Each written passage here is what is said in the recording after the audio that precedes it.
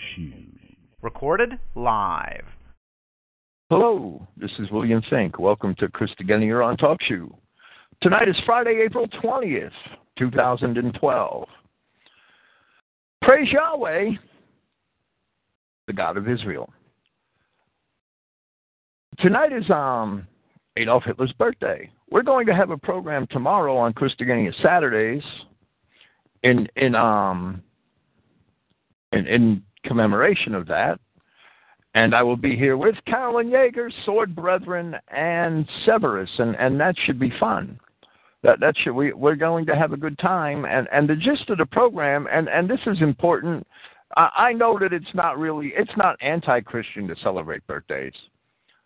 It's not Christian necessarily to celebrate birthdays. The Bible's silent on the topic. Yes, Herod the Edomite celebrated his birthday.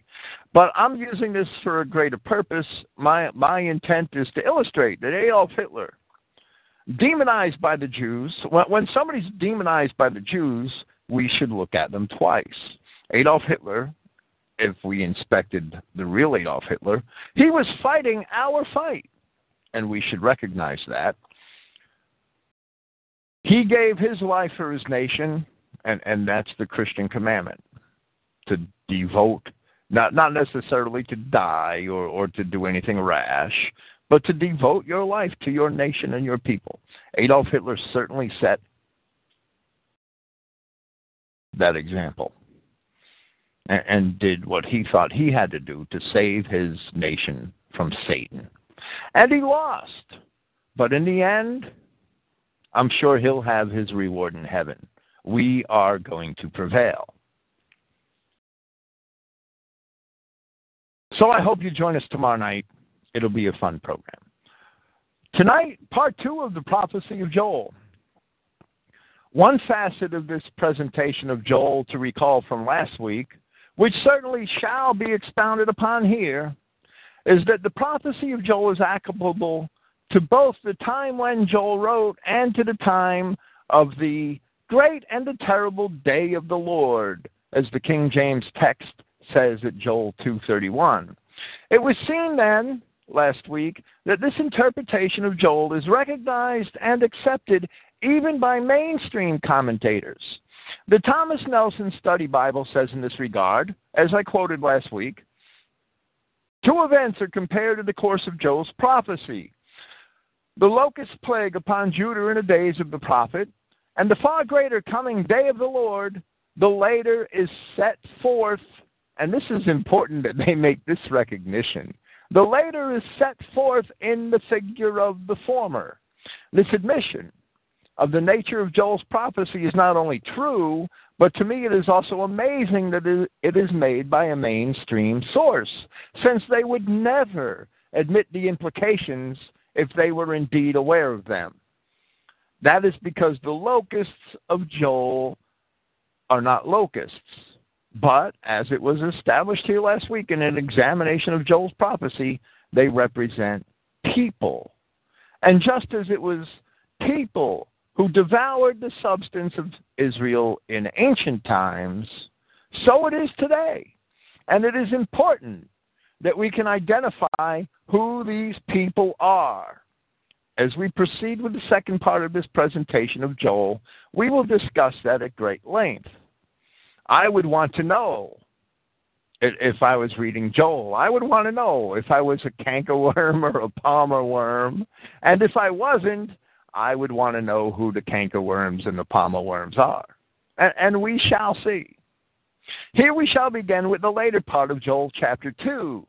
And even though we discussed Joel chapter 2:19 and the subsequent verses last week from the angle of the necessity for our repentance, for our putting away of all of the sin that we engage in, tonight we will compare those same verses with Ezekiel chapter 38, as I had promised last week. Then we will compare other similar biblical prophecies to these verses and as we proceed through the rest of the prophecy of Joel. In ancient Palestine, the invading armies were generally from the north, And therefore they are described in that manner here in Joel 2:20. The national health of Israel and Judah were devoured first by the Canaanites and Hittites, and then later by the invading Assyrians and Babylonians. That is the interpretation of the prophecy for Joel's own time. However, we have seen that Joel's prophecy also has applicability in the great and terrible day of the Lord, which Christians watch for here in this time. It is evident now that this day is upon us, and it has been for some decades, though it is something that most of us have not recognized. We shall begin with Revelation chapter 20, verses 7 through 10, from the King James Version of the Bible. And when 1,000 years are expired, Satan shall be loosed out of his prison, and shall go out to deceive the nations which are in the four quarters of the earth, Gog and Magog, to gather them together to battle, the number of whom is as the sand of the sea. And they went up on the breadth of the earth, and compassed the camp of the saints about, and the beloved city. And fire came down from God out of heaven, and devoured them. And the devil that deceived them was cast into the lake of fire and brimstone, where the beast and the false prophet are, and shall be tormented day and night forever and ever. For 1,000 years in Christian Europe did the true people of God prevail over the Jew, who collectively is Satan, or the adversary. The Jew had plotted against Christianity and the people of Europe from the time of Christ.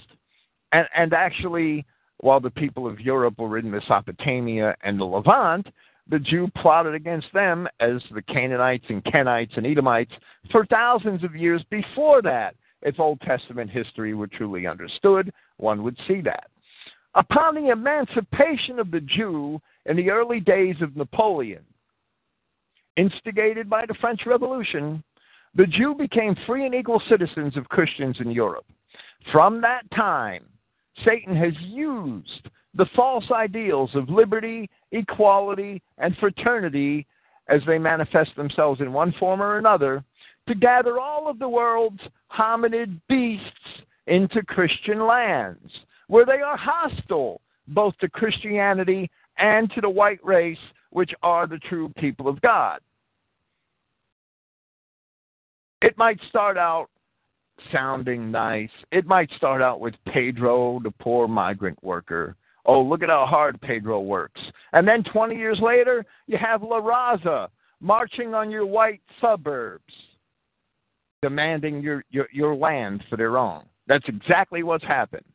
It might happen with It might start out with Sammy Davis Jr. or with Mr. Bojangles or with some Jew in blackface making silly jokes.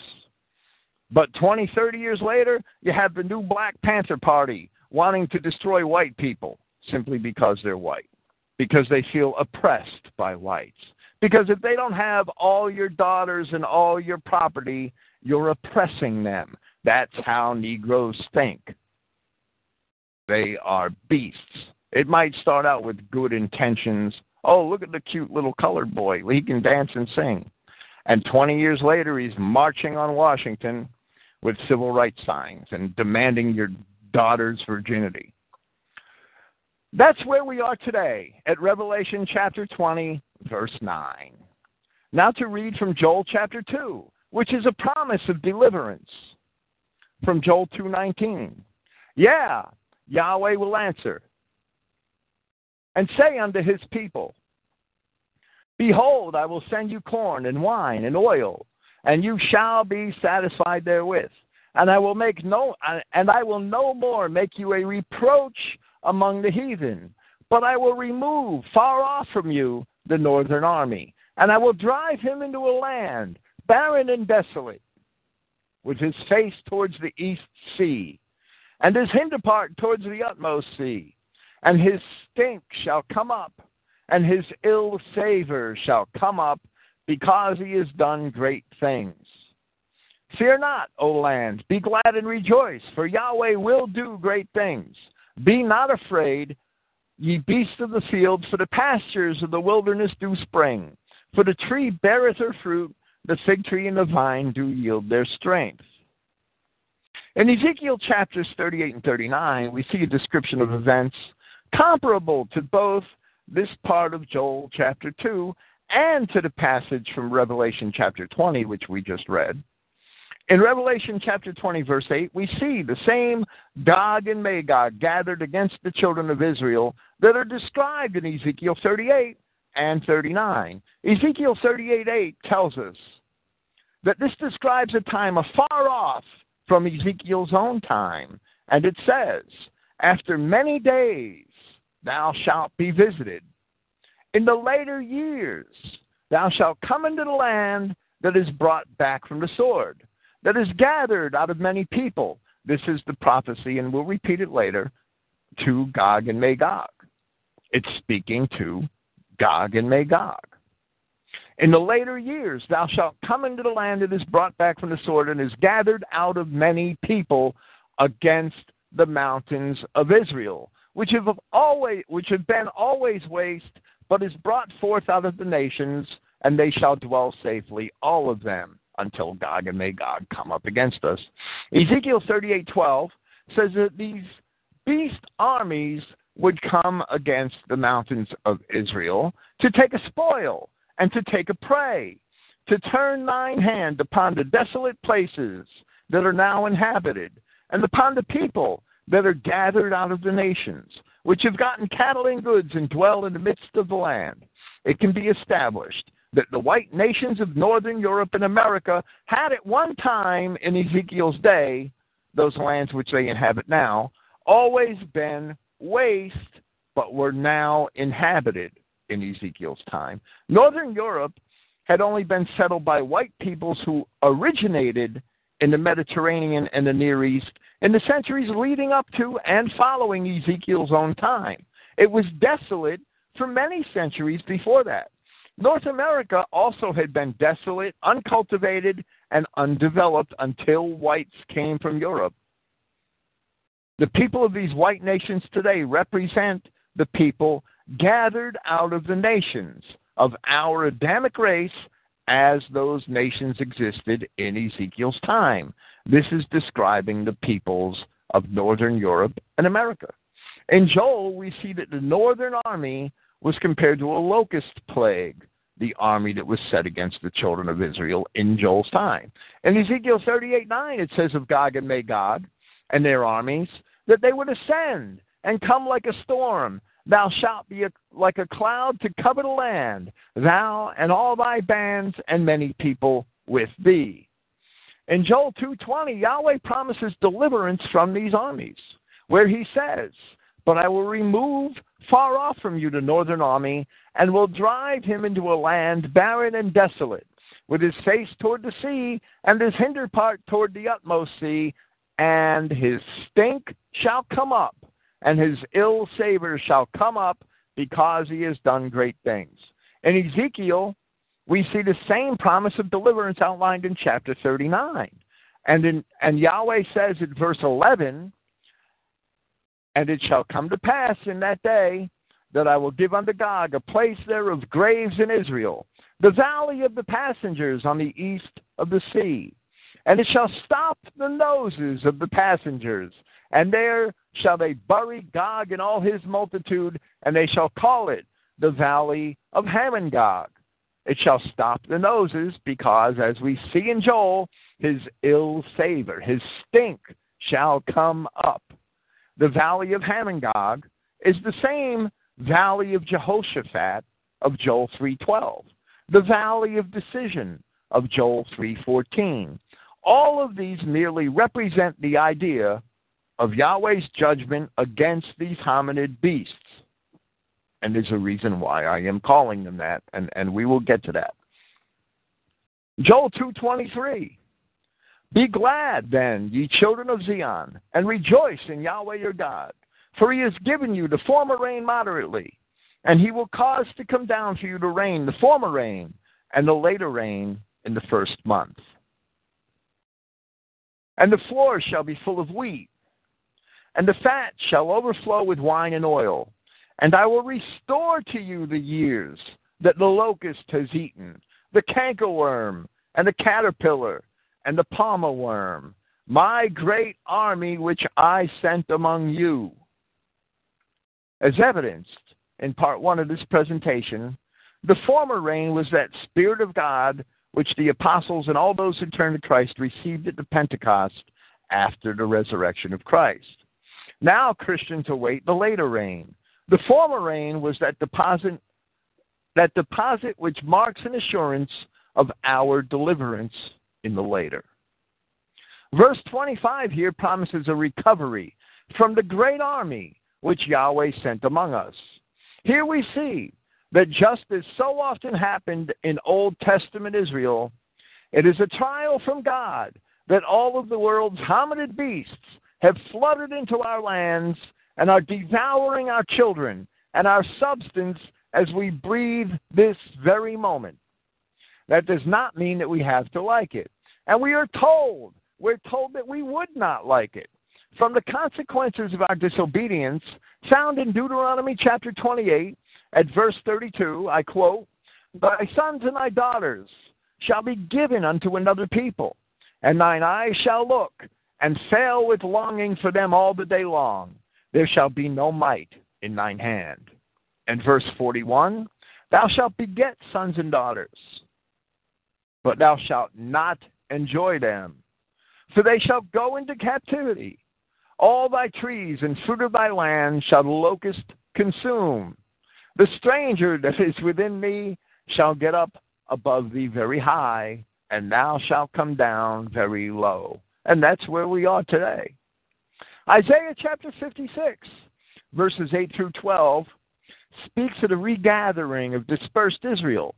And I quote, "Yahweh God, who gathers the outcasts of Israel, says, Yet will I gather others to him besides those that are gathered unto him. All ye beasts of the field come to devour, all ye beasts in the forest. His watchmen are blind. They are all ignorant. They are all dumb dogs. They cannot bark. Sleeping, lying down, loving to slumber. Yeah, they are greedy dogs which can never have enough. And they are shepherds that cannot understand. They all look to their own way, every one for his gain from his quarter. Come ye, they say, I will fetch wine, and we will fill ourselves with strong drink, and tomorrow shall be as this day, and much more abundant."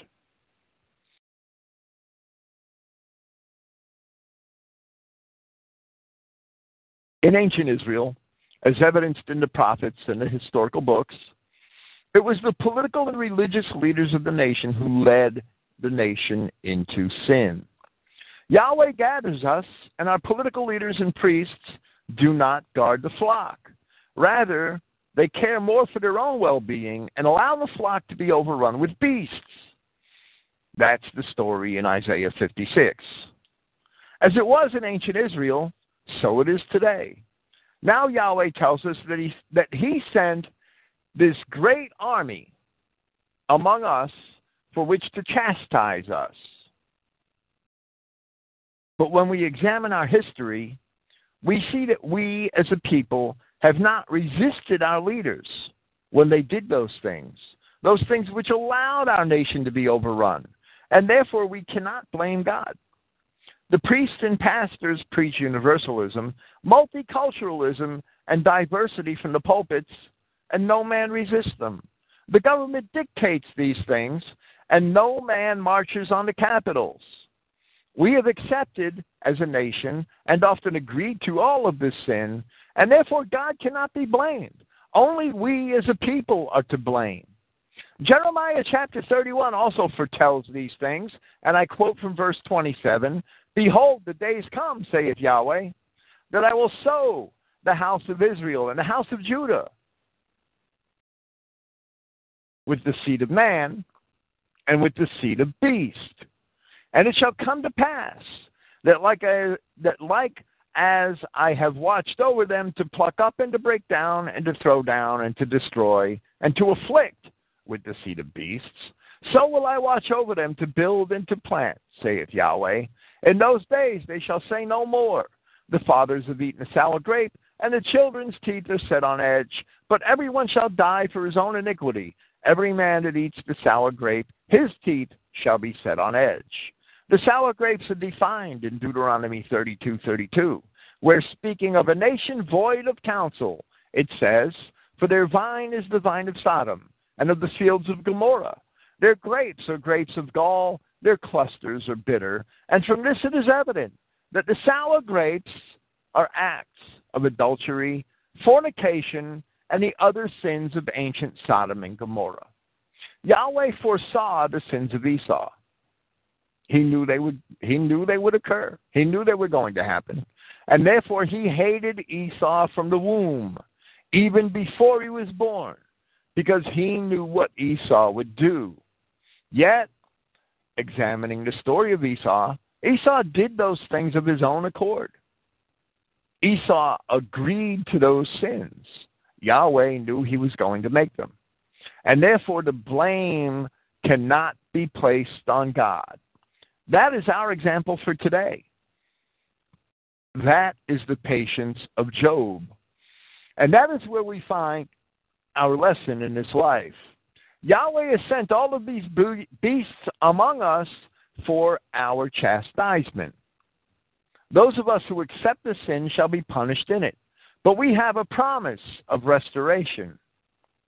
These other races who have flooded our lands and who are devouring our substance, these are the beasts of Isaiah 56.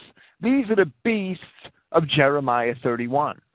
These are the armies of Gog and Magog and the many people with them of Ezekiel chapters 38 and 39. These are the Negro, the Mestizo, the Arab, and the Asian. These are the cankerworm, the palmer worm, the locust, and the caterpillar, which in the permissive will of Yahweh has been brought here by Satan, has been brought here by the Jew to flood our lands in our sin for our punishment. And that's where we stand today. There are some, and this is incredible to me, there are some Christian identity pastors that want to see these beasts as fellow men, imagining that they were created as they are by God, and even to give them credit as other races, which actually gives them a promotion. Imagining them to be somehow people is sin unto itself. It leads us into the greater sin of accepting them, even though God knows that it was inevitable that we would do so, and we have done so, and that is to our discredit. Peter speaks of the non-Israelites who would infiltrate our congregations, and he says of them at 2 Peter 2:12, and I quote, "But these, as natural brute beasts, made to be taken and destroyed, speak evil of the things that they understand not, and shall utterly perish in their own corruption." That's the Apostle Peter's opinion of the non-Israelite races. Jude speaks of them likewise at verse 10 of his epistle, and then in verse 12 he says, "These are spots in your feasts of charity, when they feast with you, feeding themselves without fear. Clouds they are without water, carried about of winds, trees whose fruit withers, without fruit, twice dead, plucked up by the roots." That's what Jude thinks about non-Israelite people.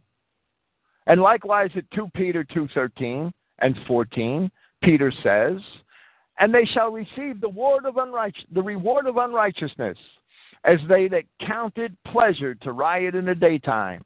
Spots they are, and blemishes, sporting themselves with their own deceivings while they feast with you, having eyes full of adultery, that cannot cease from sin, beguiling unstable souls. A heart they have exercised with covetous practices, cursed children." Everything that the bastards and the aliens among us do is sin. These are the Negro, the Mestizo, and the Arab, and the Asian. And they were all brought here by Satan. These are the cankerworm, the palmer worm, the locust, and the caterpillar. And, as I have translated Jude 19, the apostle says, these are those making divisions, animals, not having the Spirit. If you don't have the Spirit which God gave to Adam, you're an animal. You're never going to be anything else. It is disgraceful to accept them among us. And they are devouring our substance and our children. Yet here in Joel, as in the other prophets, we have a promise of full restoration from Yahweh our God. And we also have a future without these beasts. Joel 2:26.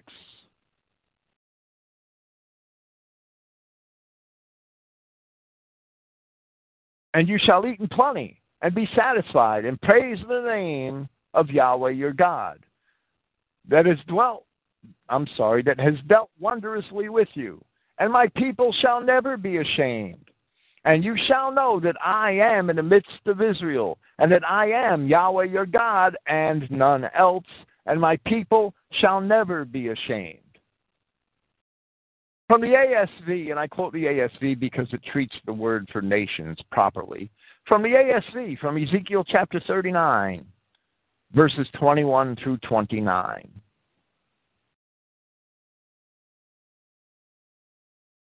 And I quote, and I will set my glory among the nations, and all the nations shall see my judgment that I have executed, and my hand that I have laid upon them. So the house of Israel shall know that I am Yahweh their God from that day forward. And the nation shall know that the house of Israel went into captivity for their iniquity, because they trespassed against me, and I hid my face from them. So I gave them into the hand of their adversaries. Revelation 17:17. Our kingdom would be handed over to the beasts after the 1,000 years were fulfilled. And they fell, all of them, by the sword, according to their uncleanness, and according to their transgressions did I unto them, and I hid my face from them. Therefore, thus says Yahweh God, now will I bring back the captivity of Jacob, and have mercy upon the whole house of Israel.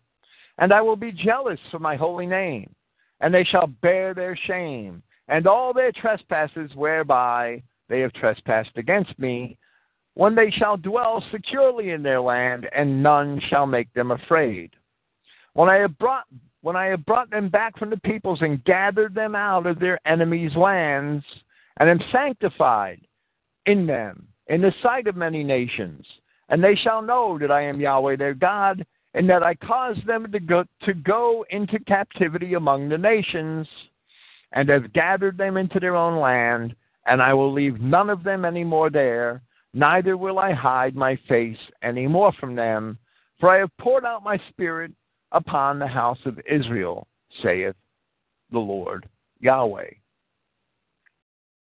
By the nations, Ezekiel can only be understood to mean the other Adamic nations of the oikumene, including those of Israel, since much of Israel was already dispersed and had developed into many nations by the time when he wrote.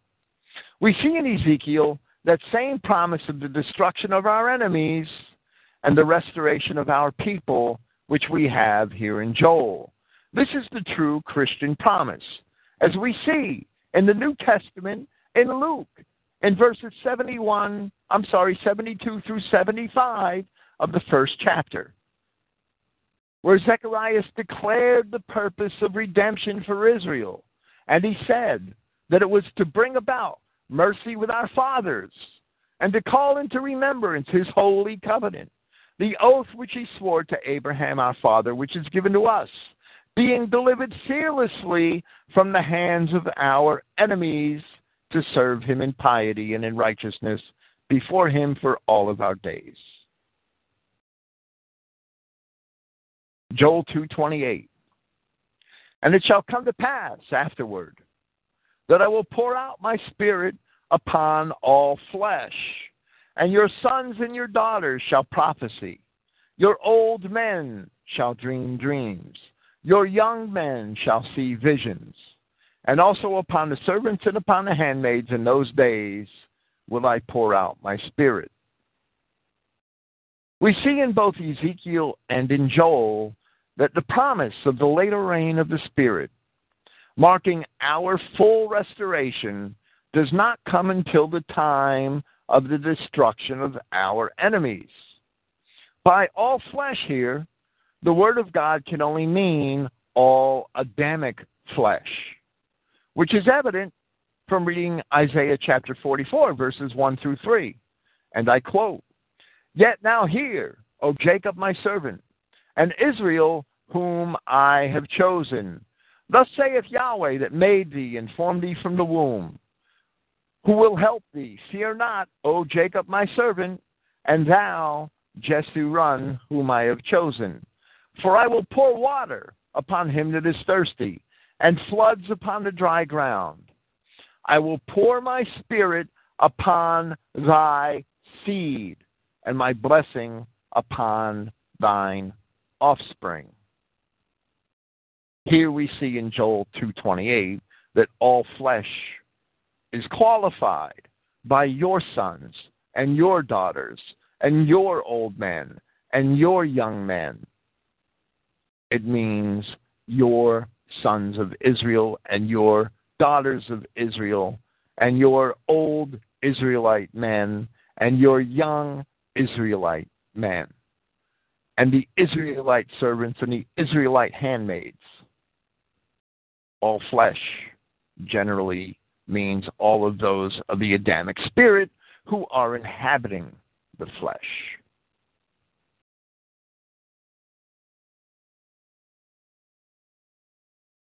This is also evident at Genesis chapter 6, verses 12 through 13, and I'll quote, And Yahweh looked upon the earth, and behold, it was corrupt, for all flesh had corrupted his way upon the earth. And God said unto Noah, The end of all flesh is come before me, for the earth is filled with violence through them, and behold, I will destroy them with the earth. Since the scriptures make it quite clear that there were Kenites and Rephaim and other people who were not destroyed in the flood and who were not on the ark, then those other peoples cannot fall into the category of all flesh. And therefore, an understanding of the term must be governed by the context of Scripture, in spite of the fact that on occasion the term is used to describe the flesh of beasts as well as man, such as in Genesis chapter 9. Let's read Numbers chapter 16, verse 22. And they fell upon their faces and said, O God, the God of the spirits of all flesh, shall one man sin, and wilt thou be wroth with all the congregation? Numbers 27:16. Let Yahweh, the God of spirits of all flesh, set a man over the congregation. Isaiah 49:26. And I will feed them that oppress thee with their own flesh. So we see that the Spirit of God shall not be poured out upon them, but only the wrath of God. And they shall be drunken with their own blood as with sweet wine. And all flesh, all Adamic flesh, shall know that I, Yahweh, am thy Savior and thy Redeemer, the mighty one of Jacob. After those that oppress us get fed with their own flesh. Yahweh is the God of all flesh. However, the only flesh he is truly concerned with are those fleshly vessels, which contain his spirit. Those vessels which are his sons and daughters. Those vessels of our Adamic race. Yahweh, in the prophecy of Isaiah, makes no promise of beasts receiving the Spirit, but only man, and of men, only the children of Israel. Here in Joel, we cannot expect the context to exceed the bounds of that already defined understanding. Therefore, Christ says in John chapter 3, that unless a man is born from above, he shall not see the kingdom of God. He won't see it as a beast. He won't see it as a slave.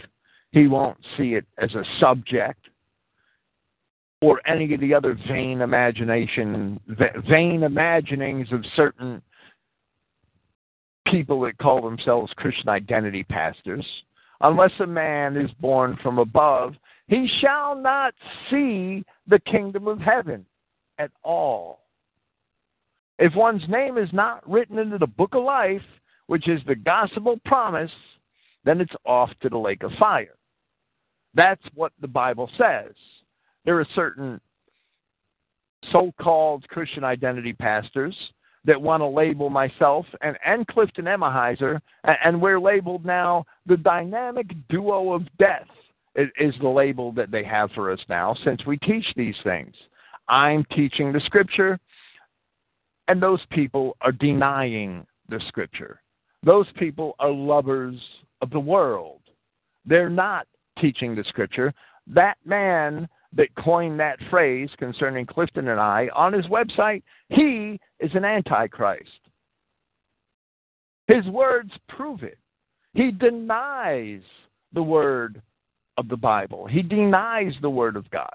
He twists it and perverts it to make room for aliens, beasts, cankerworms, palmer worms, locusts, and caterpillars in the kingdom of God. Yahshua Christ said that unless a man is born from above, he shall not see the kingdom of God. John chapter 3. Period. In any capacity. Joel chapter 2, verse 30. And I will show wonders in the heavens and in the earth, blood and fire and pillars of smoke. The sun shall be turned into darkness and the moon into blood, before the great and terrible day of Yahweh comes. Revelation chapter 6, verses 12 through 17 speak of the judgment of God upon the former Roman Empire, which can be demonstrated from the entire context of the Revelation. The coming judgment of God upon the modern world is described by Joel in much the same manner. And here I quote from Revelation chapter 6. And I saw when he opened the sixth seal, and there happened a great earthquake, and the sun became black as sackcloth of hair, and the whole moon became as blood. And the stars of heaven fell to the earth, as a fig tree being shaken by a great wind casts its unripened figs. And the heaven departed, as a scroll being rolled, and every mountain and island had been moved from their places. And the kings of the earth, and the great men, and the commanders, and the wealthy men, and the powerful men, and every slave and free man hid themselves in the caves and in the rocks of the mountains. And they said to the mountains and to the rocks, fall upon us, and hide us from the face of him sitting upon the throne, and from the wrath of the Lamb, because the great day of their wrath is come, and who is able to stand?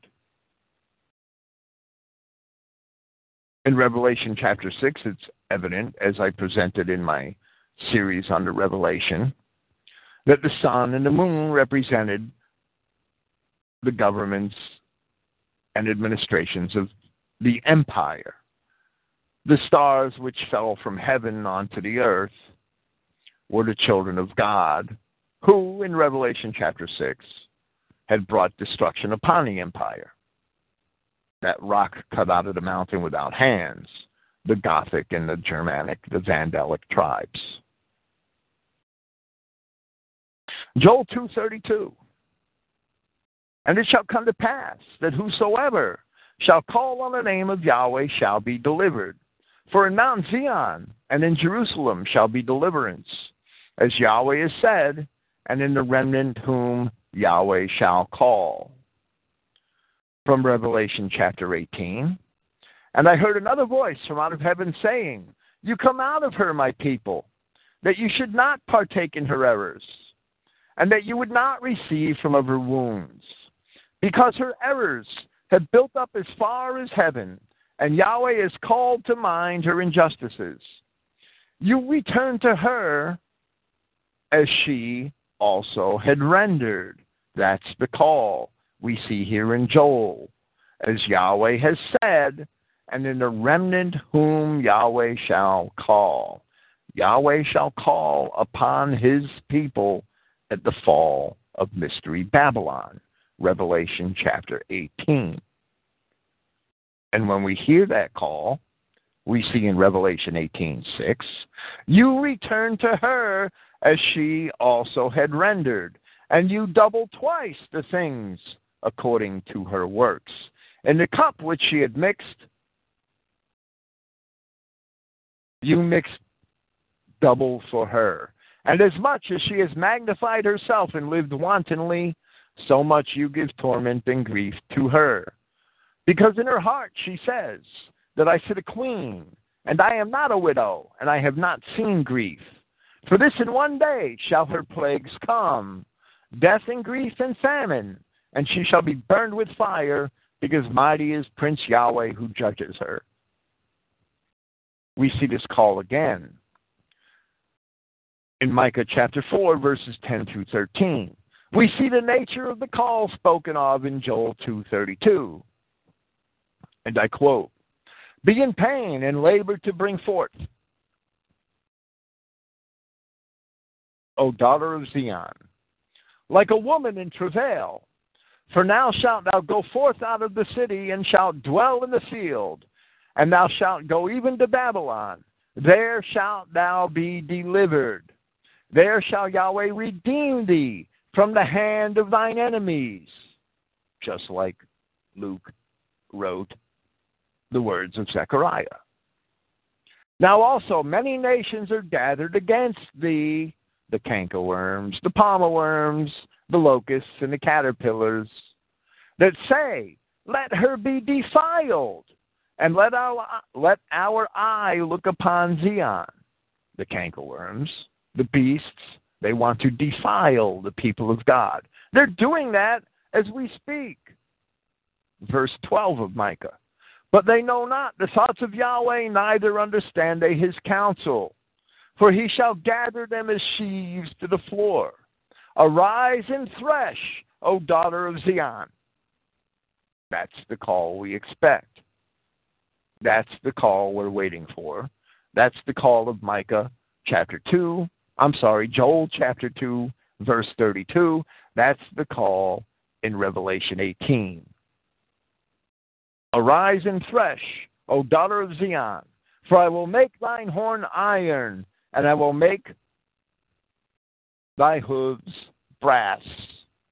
And thou shalt beat in pieces many people, and I will consecrate their gain unto Yahweh, and their substance unto the Lord of the whole earth. That's Micah chapter 4. From Obadiah, verses 15 through 18, we can clarify what is meant in Micah. And I will quote, for the day of Yahweh is near upon all the heathen. As thou hast done, it shall be done unto thee. Thy reward shall return upon thine own head. For as you have drunk upon my holy mountain, the holy mountain of God is the children of Israel, so shall all the heathen, or all the nations, drink continually. Yeah, they shall drink. These are the nations of Gog and Magog. These are the cankerworms and the palmer worms gathered against the children of Israel at the last days. These are the beasts that the children of Israel are sown with in Jeremiah 31. All the nations drinking upon the holy mountain of God as we speak. So shall all the nations drink continually. Yeah, they shall drink, and they shall swallow down, and they shall be as though they had not been. The ASV has it, they shall be as though they have never existed. That's the fate of all these other nations that have come against us in the last days. That's the fate of all these alien peoples, if you want to call them peoples, who are sown into all of our white Christian lands. That's Obadiah. Maybe the dynamic duo of death are Obadiah and Micah, and not Fink and Emmaheiser. Maybe the man who is claiming this and throwing these slanders at Clifton and I, maybe he's just trying to defraud Christian identity and pervert the Word of God, because that's what Obadiah says.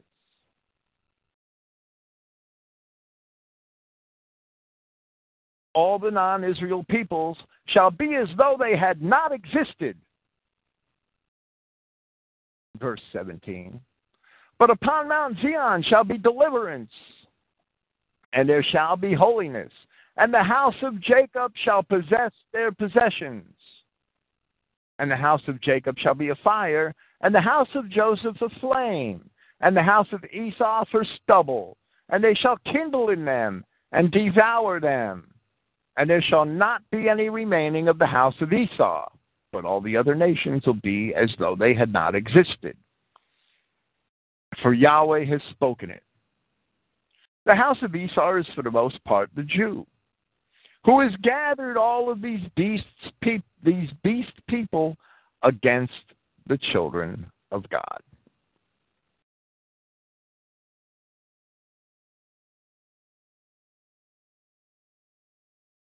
For these passages from Joel chapter 2, verses 28 through 32, Joel is called the prophet of Pentecost, since Peter is recorded as having said in Acts chapter 2, verses 14 through 21, after the Holy Spirit descended upon the apostles, and I quote, "Men, Judeans, and all those dwelling in Jerusalem, let this be known to you, and hearken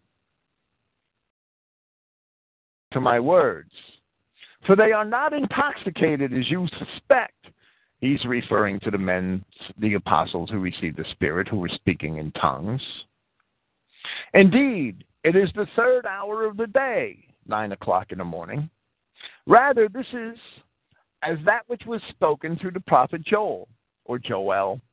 And it shall be in the days future, says Yahweh, I will pour out from my Spirit upon all flesh, and your sons and daughters shall prophesy, and your youths shall see visions, and your elders shall dream dreams. And then upon my men servants and my maid servants," so we see the Greek is a little different than the Masoretic text, "in those days I will pour out from my Spirit, and they shall prophesy. And I shall make wonders in the heaven above, and signs in the earth below, blood and fire, and a vapor of smoke. The sun shall be turned into darkness, and the moon into blood, before the coming great day and appearance of Yahweh. And it shall be that all who shall be called by the name of Yahweh shall be preserved." And that's my reading of the Greek, and we see that it does indeed differ somewhat from the Masoretic text. Now Peter, as the other apostles, believed and taught that the coming great day and appearance of Yahweh was imminent in his own time, as Paul also taught. Yet, at a later date, James seems to have better understood the former and the later rains, and James admonishes us accordingly in his epistle at James 5:7, and I quote, "Be patient, therefore, brethren, unto the coming of the Lord. Behold, the husbandman waits for the precious fruit of the earth, and has long patience for it, until he receives the early and the later rain," according to the King James. We must now have patience, for we are awaiting that later rain, the rain of our deliverance. Joel chapter 3, verse 1. "For behold, in those days, and in that time, when I shall bring again the captivity of Judah and Jerusalem, I will also gather all the nations." This is that gathering in Ezekiel, Gog and Magog, gathering all the nations to the four corners of the earth. "I will also gather all the nations, and will bring them down into the valley of Jehoshaphat, and will plead with them there for my people, and for my heritage Israel, whom they have scattered among the nations, and parted my land. And they have cast lots for my people, and have given a boy for a harlot, and sold a girl for wine, that they may drink. Now today we sell our children for crack, right? Here we can date Joel's prophecy. We can date Joel's prophecy here where it says that Yahweh will plead with them there for my people and for my heritage Israel, whom they have scattered among the nations and parted my land. Of course, that's very applicable to today. However, such a thing in Joel's time happened only in the time of the Assyrians, who were a part of those great northern armies of Joel's prophecy, who deported all of Israel, except for the cities of Tyre and Sidon, and divided the land to other peoples, whom they later brought in from elsewhere. And also to the Edomites, which are described as coming into the land by Ezekiel in his 35th and 36th chapters. Tyre and Sidon are known from the Bible to continue until the end of the Babylonian invasion, when Tyre was besieged and destroyed. And in the inscriptions, Tyre and Sidon are said to have paid tribute to the Assyrians in order to escape destruction. So we see in Joel chapter 3, verse 4, that Tyre and Sidon are mentioned, but the rest of Israel is already scattered among the nations, as we see here in verse 2. And that must be in the Assyrian captivity. Therefore, since we see Tyre and Sidon exist, but Israel is already scattered among the nations, and Joel is making his prophecies to the people of Judah and Jerusalem, we can date Joel. Joel must have prophesied in a period from 676 BC to 605 BC.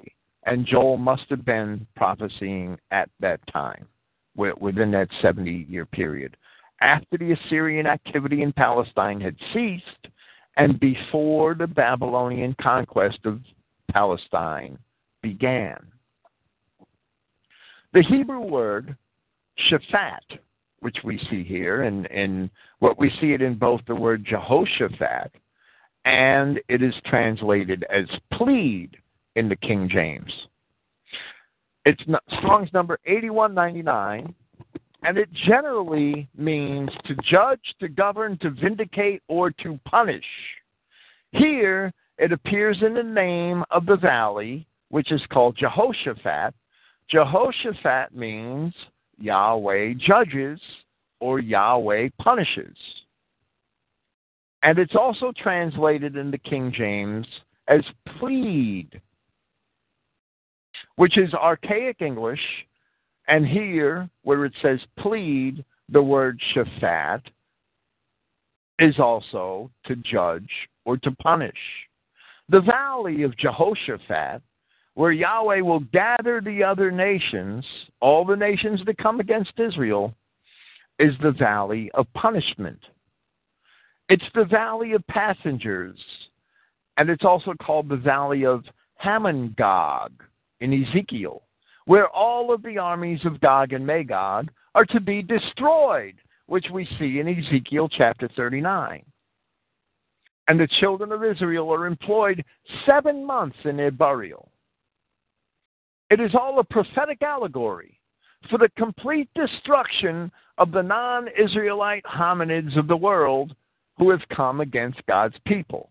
All of the non-Israel nations of Obadiah 16, where it says that they shall be as if they never existed. Talking about the slave trade, they have cast lots for my people, and have given a boy for a harlot and sold a girl for wine, that they may drink. Herodotus, in his second book at chapter 54, and elsewhere, talks at length of the Phoenician slave trade. Amos chapter 1, verse 9 mentions how the Tyrians were selling the children of Judah into slavery. Yet the Greeks themselves and the Romans, long before them the Assyrians, the Egyptians, the Babylonians, and many others engaged in the trade of men and children in slavery. It was a fact of life in the ancient world. It was recognized in New Testament scriptures. Of course, that does not make it right. While in the ancient world slavery was overt and it was considered a legitimate practice, today overt slavery is quite rare. There is overt slavery in places that are in full control of the Jews, such as in Tel Aviv, where sex slavery is open and recognized. There is overt slavery still engaged in by the savages of Africa, but it's generally not accepted in white nations. Yet, in white nations, we are all slaves of a different sort. And we still sell each other into slavery. When we go into work for corporations today, we give up our rights to free speech. We give up our freedom of association, all for the sake of global trade. And in reality, when we do that, we are slaves. When we allow our sons and daughters to cohabit with aliens for the sake of diversity, peace, and prosperity, we are in reality selling them as slaves. This is every bit applicable to today. We are then deprived of half of our earnings in order to support the imperial agenda of our governments. And we are, in reality, slaves. Our people are deceived into thinking that they have liberty, and today, in this global commercial system, they are more enslaved than ever, and they do not even see their own shackles. Joel 3:4, chapter 3, verse 4. Yeah, and what have you to do with me, O Tyre and Sidon, and all the coasts of Palestine? Will you render me a recompense? And if ye recompense me swiftly and speedily, will I return your recompense upon your own head.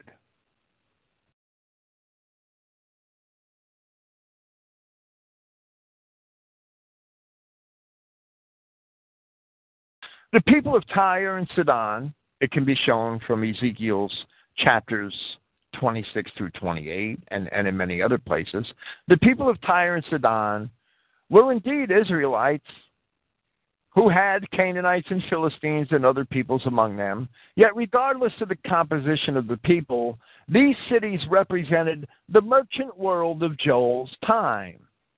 And so they were singled out for the same things that the merchant corporate world of today can be judged for: the making of slaves and whores out of the children of God.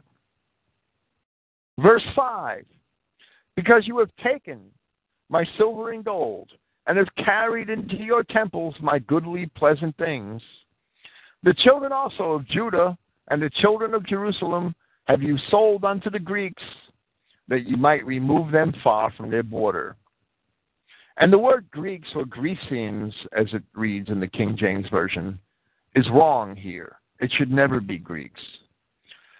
In both the Hebrew and in the Greek Septuagint, the word is Ionians. Here I'm going to read Amos 1:9, and Ionians are one tribe of the peoples generally known as Greeks, right? But there are other tribes which were Israelites, the Dorians and the Danans. Here the Hebrew word says that they were sold to the Ionians. Here's Amos 1:9.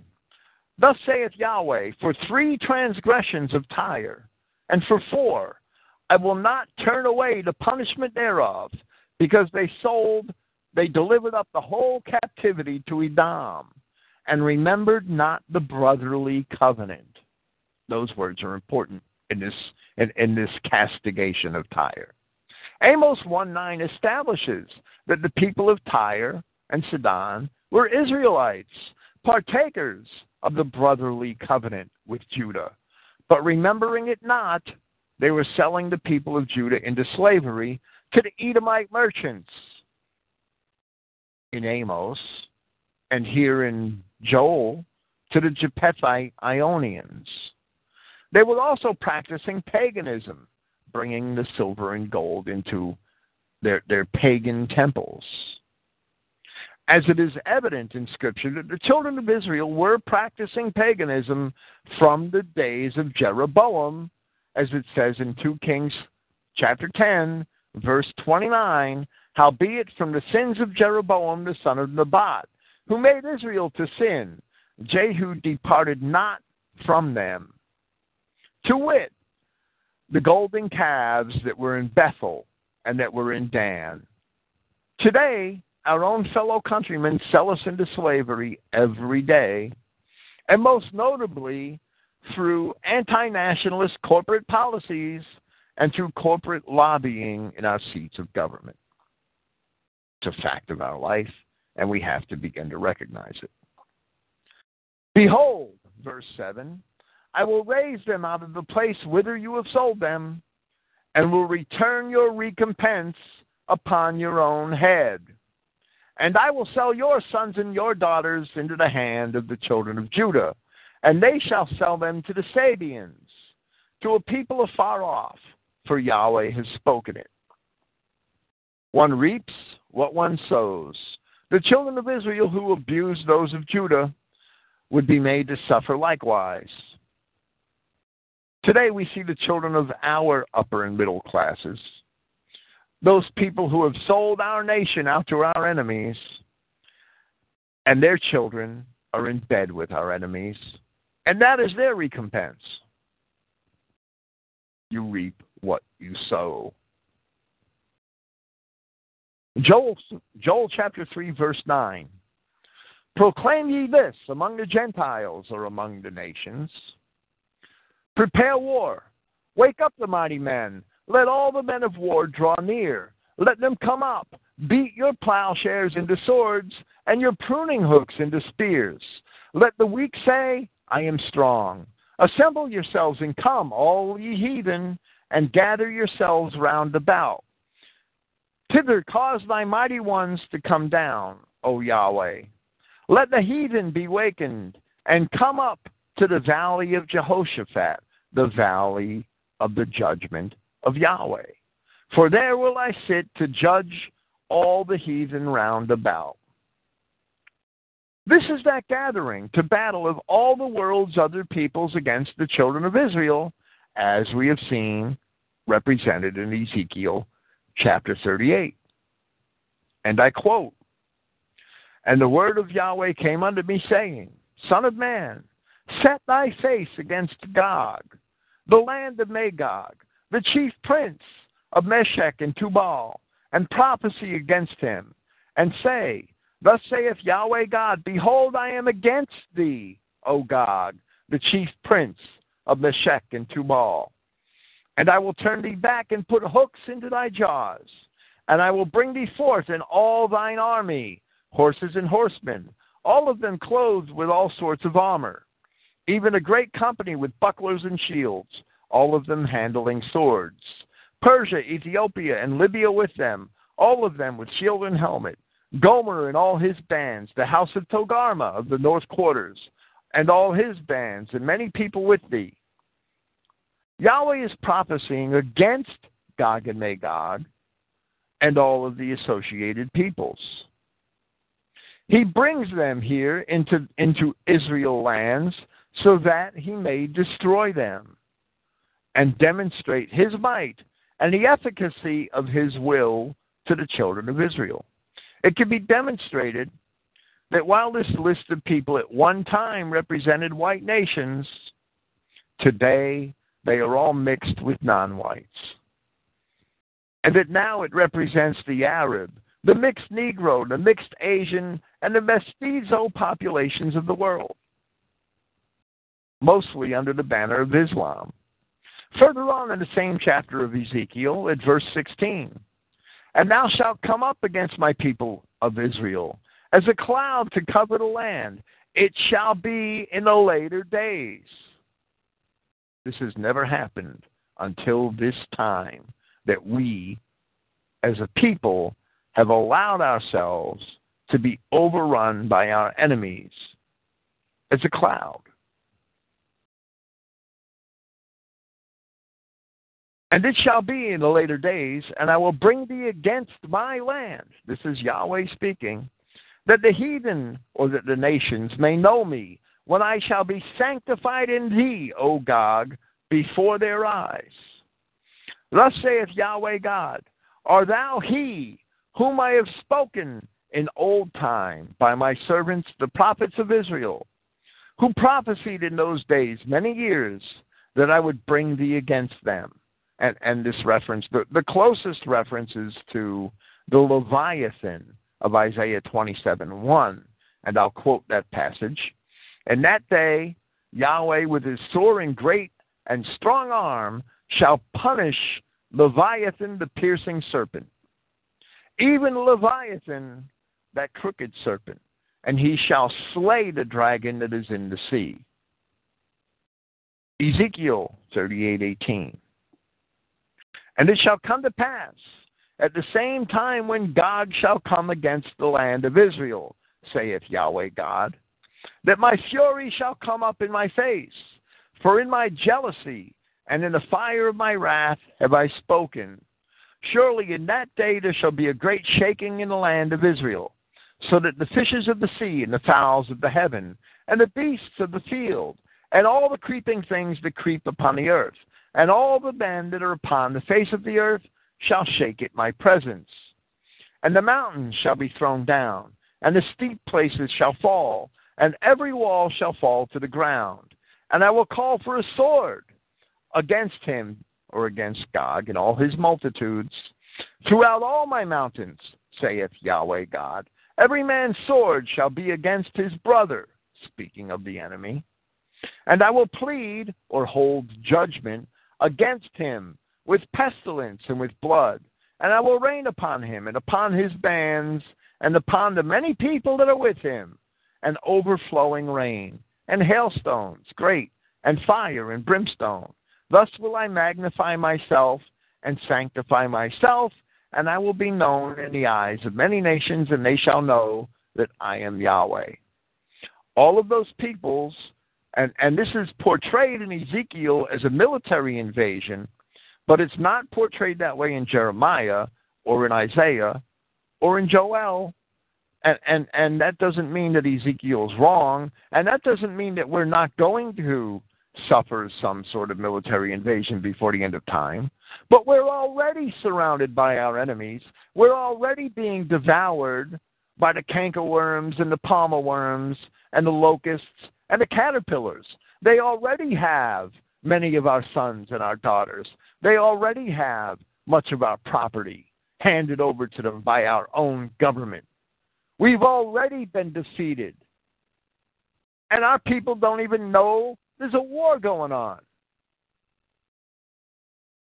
All of those peoples who have come against the children of Israel shall indeed be destroyed. That's the message of Obadiah, of Micah, of Jeremiah, and here in Joel. All of them shall indeed be destroyed. That's the message of Ezekiel. That's the message of the Revelation. Yahweh and Yahshua, the dynamic duo of death. Anybody who disputes that must be a Jew. Only the enemies of God would dispute all of those witnesses in his word.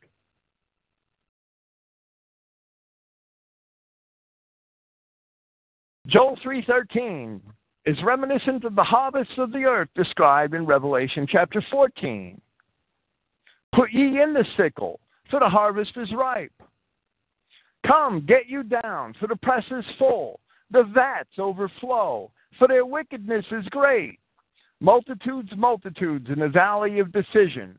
There it is, the valley of God's judgment. For the day of Yahweh is near in the valley of decision, the valley of Hamongog, where Ezekiel says it'll take us 7 months to bury their bodies.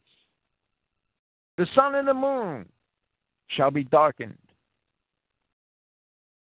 and the stars shall withdraw their shining.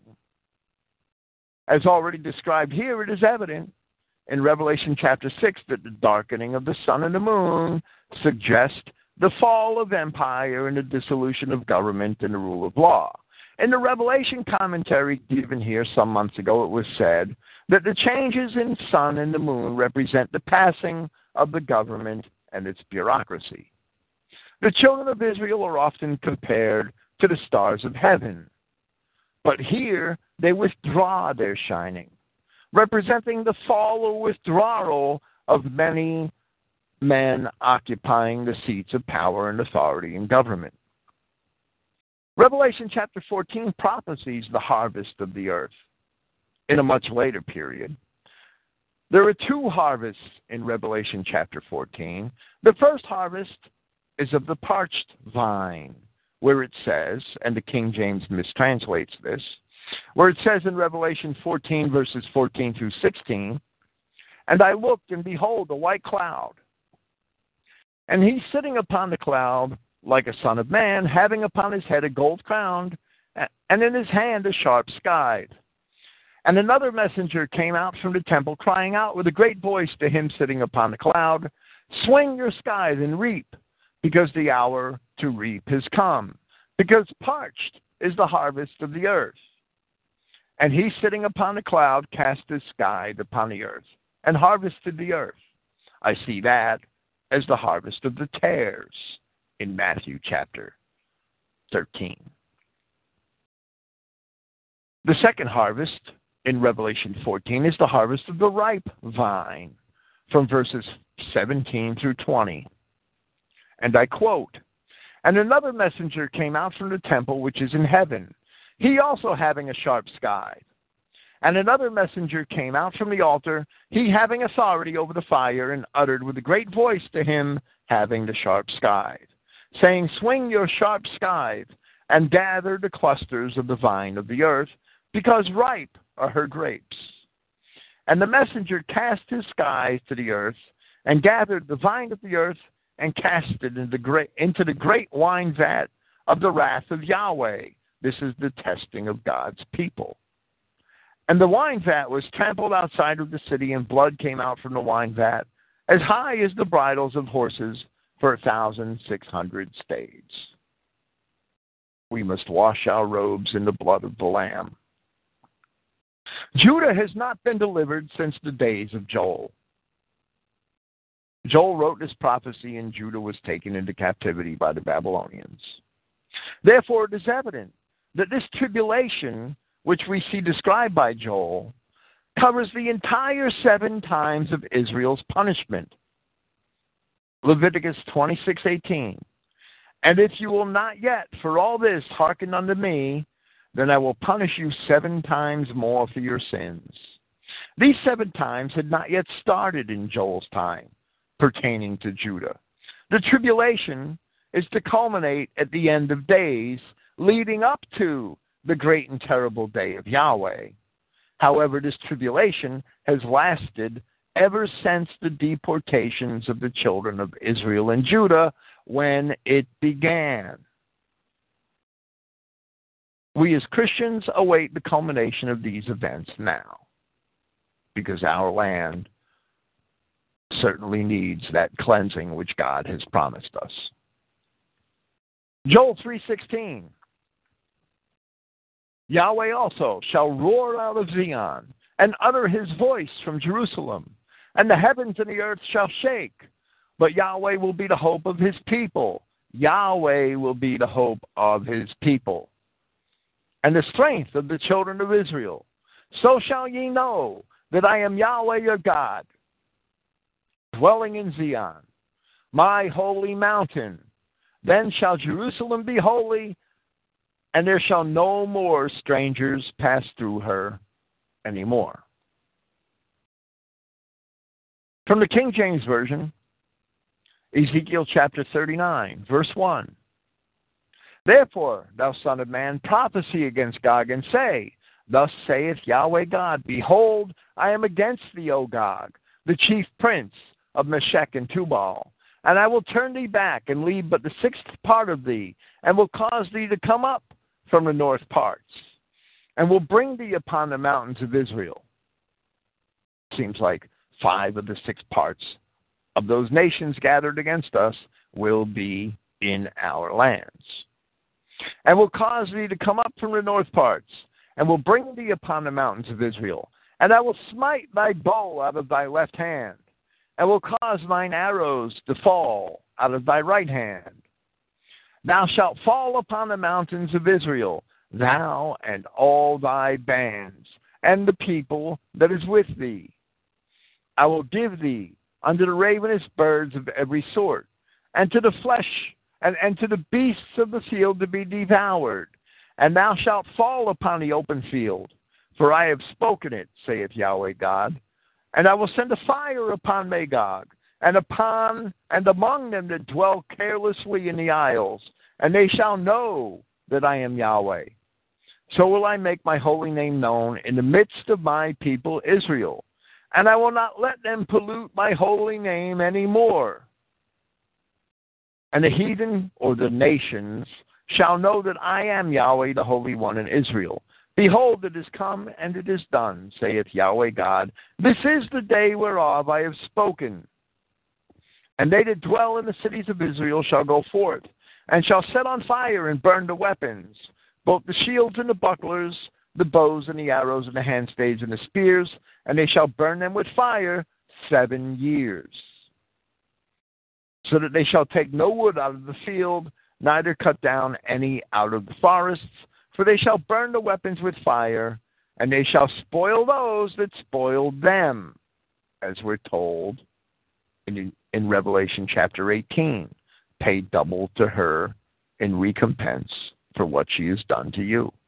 And rob those that robbed them, saith Yahweh God.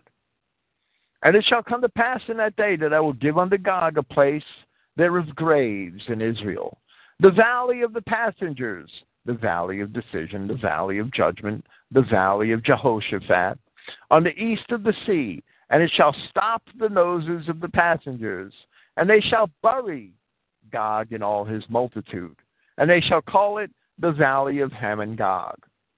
And 7 months shall the house of Israel be burying of them. They're not getting plane tickets back to where they came from. That they may cleanse the land.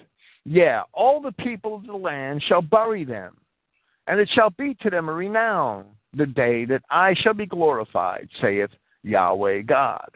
And they shall sever out men of continual employment, passing through the land, to bury with the passengers those who traveled through, those that remain upon the face of the earth, to cleanse it. After the end of 7 months shall they search. And the passengers that pass through the land, when they see any man's bone, he shall set up a sign by it till the buries have buried it in the valley of Ham Gog. And also the name of the city shall be Hamona. They shall cleanse the land. Once the land is cleansed, as Joel says, strangers, aliens, will never pass through again. And the land is cleansed only in the complete destruction of all of our enemies. All of those non-white aliens who have infiltrated among us and who have come up against us.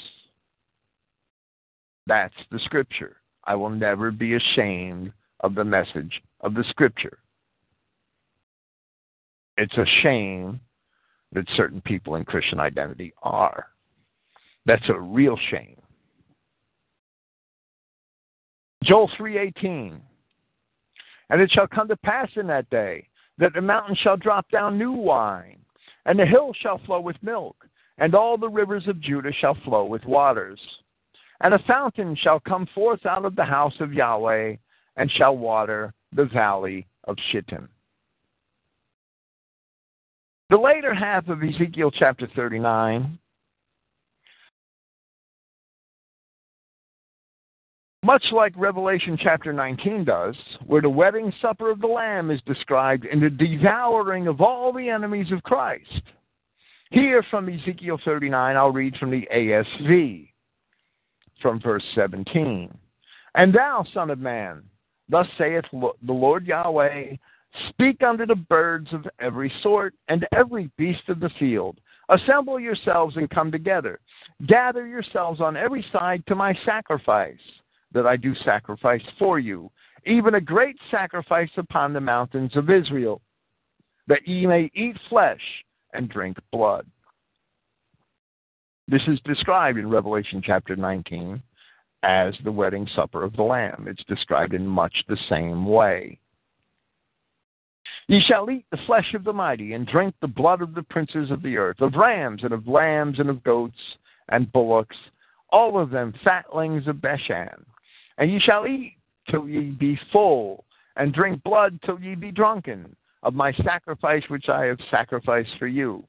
And ye shall be filled at my table with horses and chariots, with mighty men, and with all the men of war, says the Lord Yahweh. And I will set my glory among the nations, and all the nations shall see my judgment that I have executed, and my hand that I have laid upon them. So the house of Israel shall know that I am Yahweh their God from that day forward. And the nations shall know that the house of Israel went into captivity for their iniquity, because they trespassed against me. And I hid my face from them. So I gave them into the hand of their adversaries. And they all fell, all of them by the sword. According to their uncleanness and according to their transgressions did I unto them. And I hid my face from them. Therefore, thus saith the Lord Yahweh, now will I bring back the captivity of Jacob, and have mercy upon the whole house of Israel. And I will be jealous for my holy name. And they shall bear their shame, and all their trespasses whereby they have trespassed against me. And they shall dwell securely in their land, and none shall make them afraid. When I have brought them back from the peoples, and gathered them out of their enemies' lands, and am sanctified in them in the sight of many nations. And they shall know that I am Yahweh their God, and that I caused them to go into captivity among the nations, and have gathered them unto their own land, and will leave none of them any more there. Neither will I hide my face from them any more. For I have poured out my spirit upon the house of Israel, says Yahweh God. Repeating Joel 3:18, and it shall come to pass in that day that the mountains shall drop down new wine, and the hills shall flow with milk, and all the rivers of Judah shall flow with waters. And the fountain shall come forth of the house of Yahweh, and shall water the valley of Shittim. While the salvation of Yahweh is for all the seed of Israel, for instance, Isaiah 45:25, Joel's prophecy is specifically aimed towards Judah. However, Judah has never seen this salvation since the Babylonian captivity, and therefore it must still be expected. However, in Zechariah 12:7, it does state that Yahweh shall save the tents of Judah first. The rivers of Judah and the fountain flowing with waters are the promises much like those found in Revelation chapter 22, where it says in verse 1, and he showed to me a river of life, bright as crystal, coming out from the throne of Yahweh and from the Lamb, in the middle of her street. And with the river on the one side and on the other is the tree of life, producing 12 fruits, one for each tribe, yielding each of its fruits by month. And the leaves of the tree are for the service of the nations, which can never mean anything beyond the context of the Adamic nations. And there shall be no longer any curse. And the throne of Yahweh and of the Lamb shall be in her. And his servants shall serve him, and shall see his face. And his name is upon their foreheads. And there shall be no longer night. They have not need of light for a lamp, and for light of a sun, because Prince Yahweh shall shine upon them, and they shall rule for the eternal ages. So we see the promise at the end of Joel is very much like the promise at the end of the Revelation. Joel 3:19, Egypt shall be a desolation, and Edom shall be a desert, a desolate wilderness. And for the violence against the children of Judah, because they have shed innocent blood in their land. But Judah shall dwell forever, and Jerusalem from generation to generation. Egypt represents captivity. Edom represents the oppression of the children of Israel. Jeremiah chapter 30, verse 11, and Jeremiah chapter 46, verse 28, both state this. For I am with thee. This is long after Israel was deported. For I am with thee, saith Yahweh, to save thee, though I make a full end of all the nations where I have scattered thee, yet I will not make a full end of thee. Reading those two passages in Jeremiah, we see that all the nations, wherever the children of Israel were scattered, would come to their end. Where on earth have there not been people of our race? That's what I would ask. Though I make a full end of all the nations where I have scattered thee, yet will I not make a full end of thee. But I will correct thee in measure, and will not leave thee altogether unpunished. And of course, the prophetic Jerusalem describes wherever the seat of the government of God's people is found. The last passage in Joel, 3:21. For I will cleanse their blood that I have not cleansed, for Yahweh dwells in Zion. And here we could throw the whole book out the window with the interpretations of this verse offered by certain clowns. Many fools might be persuaded to believe that the cleansing of blood in verse 21 may have something to do with people of mixed race. I have actually seen that postured, and that's incredible. It's simply ridiculous considering all of the other statements concerning bastards in the Scripture. An honest word study reveals that except on one occasion in the Old Testament, where adultery is being condemned, which is in Hosea 4:2, where blood appears in the plural, where the Hebrew word is originally in the plural, and where Hosea says, condemning adultery, that blood touches blood, and both of the words are plural there. Wherever blood appears in the plural, everywhere else in the Old Testament, it's a metaphor for bloodshed or blood guiltiness, and Strong's Concordance points that out. Therefore, here in context, blood in verse 21 being in the plural, it must refer to bloodshed, especially since the shedding of blood is the context, is the topic of the discussion in verse 19.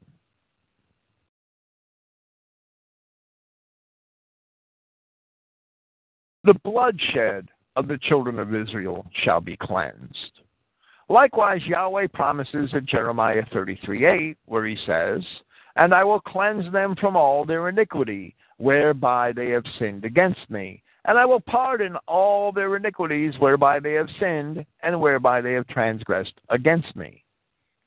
Of bastards, Christ says in Matthew 15:13, that every plant which my heavenly Father has not planted shall be rooted up, along with the cankerworms, the palmer worms, the locusts, and the caterpillars. There shall be no exception. No bastard is born from above, and no bastard is written into the book of life. And all who teach contrary to those scriptures are liars, and they themselves are part of the problem, not part of the solution, not part of the people of God. Thank you for listening tonight.